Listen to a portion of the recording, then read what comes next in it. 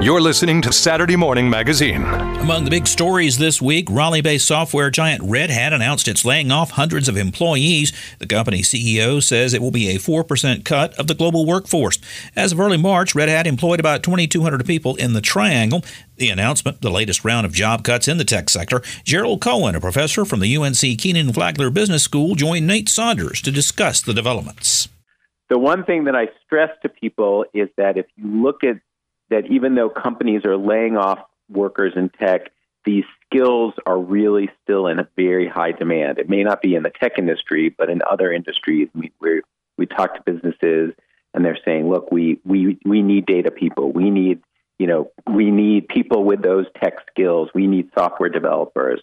And you've actually been seeing this in the economic data. You've seen some months of decline, but despite all these layoffs, actually, in the month of March, you saw increases in hiring of the kind of tech skills. It's not by industry, but it's by skill level.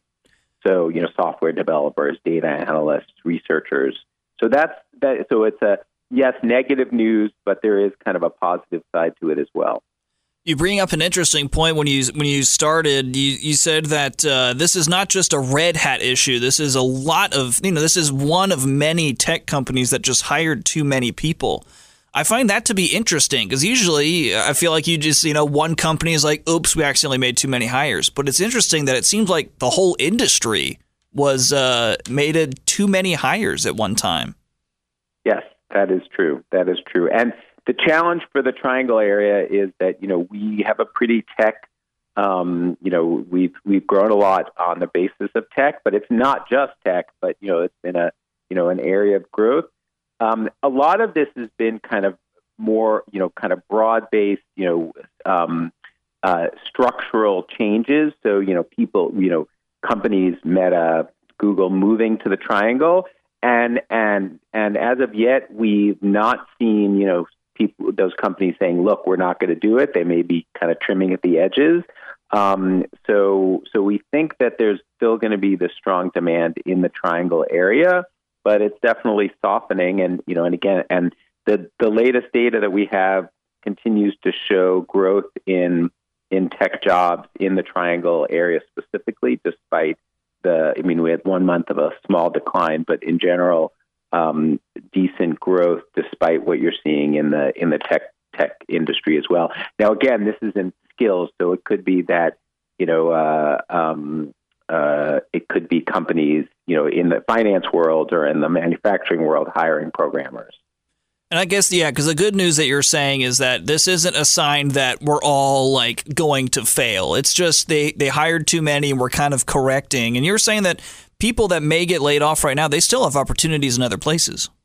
Exactly. I'm not saying it's all amazing, but it's unfortunate for the people who are laid off. But I think but there are opportunities out there. In fact, we've been trying to hire somebody with those skills, and the layoffs may have made it a bit easier for us to hire because we've been trying to compete with the tech companies, and they pay a lot more than we do at UNC.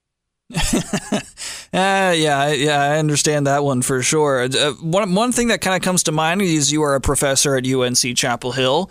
Are we growing enough talent in our university system? Do we have too many people who are majoring in this to impact the workforce? I don't think that we have too many. I still think actually that we are. Based on the long-term statistics that I've seen, I think that there's a dearth of people that that have these skills.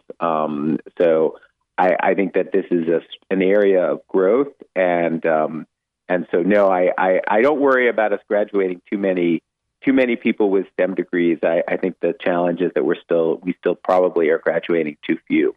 Wow. That sounds kind of surprising to me, hearing the talks about layoffs. But again, this is kind of just an overcorrection from the industry.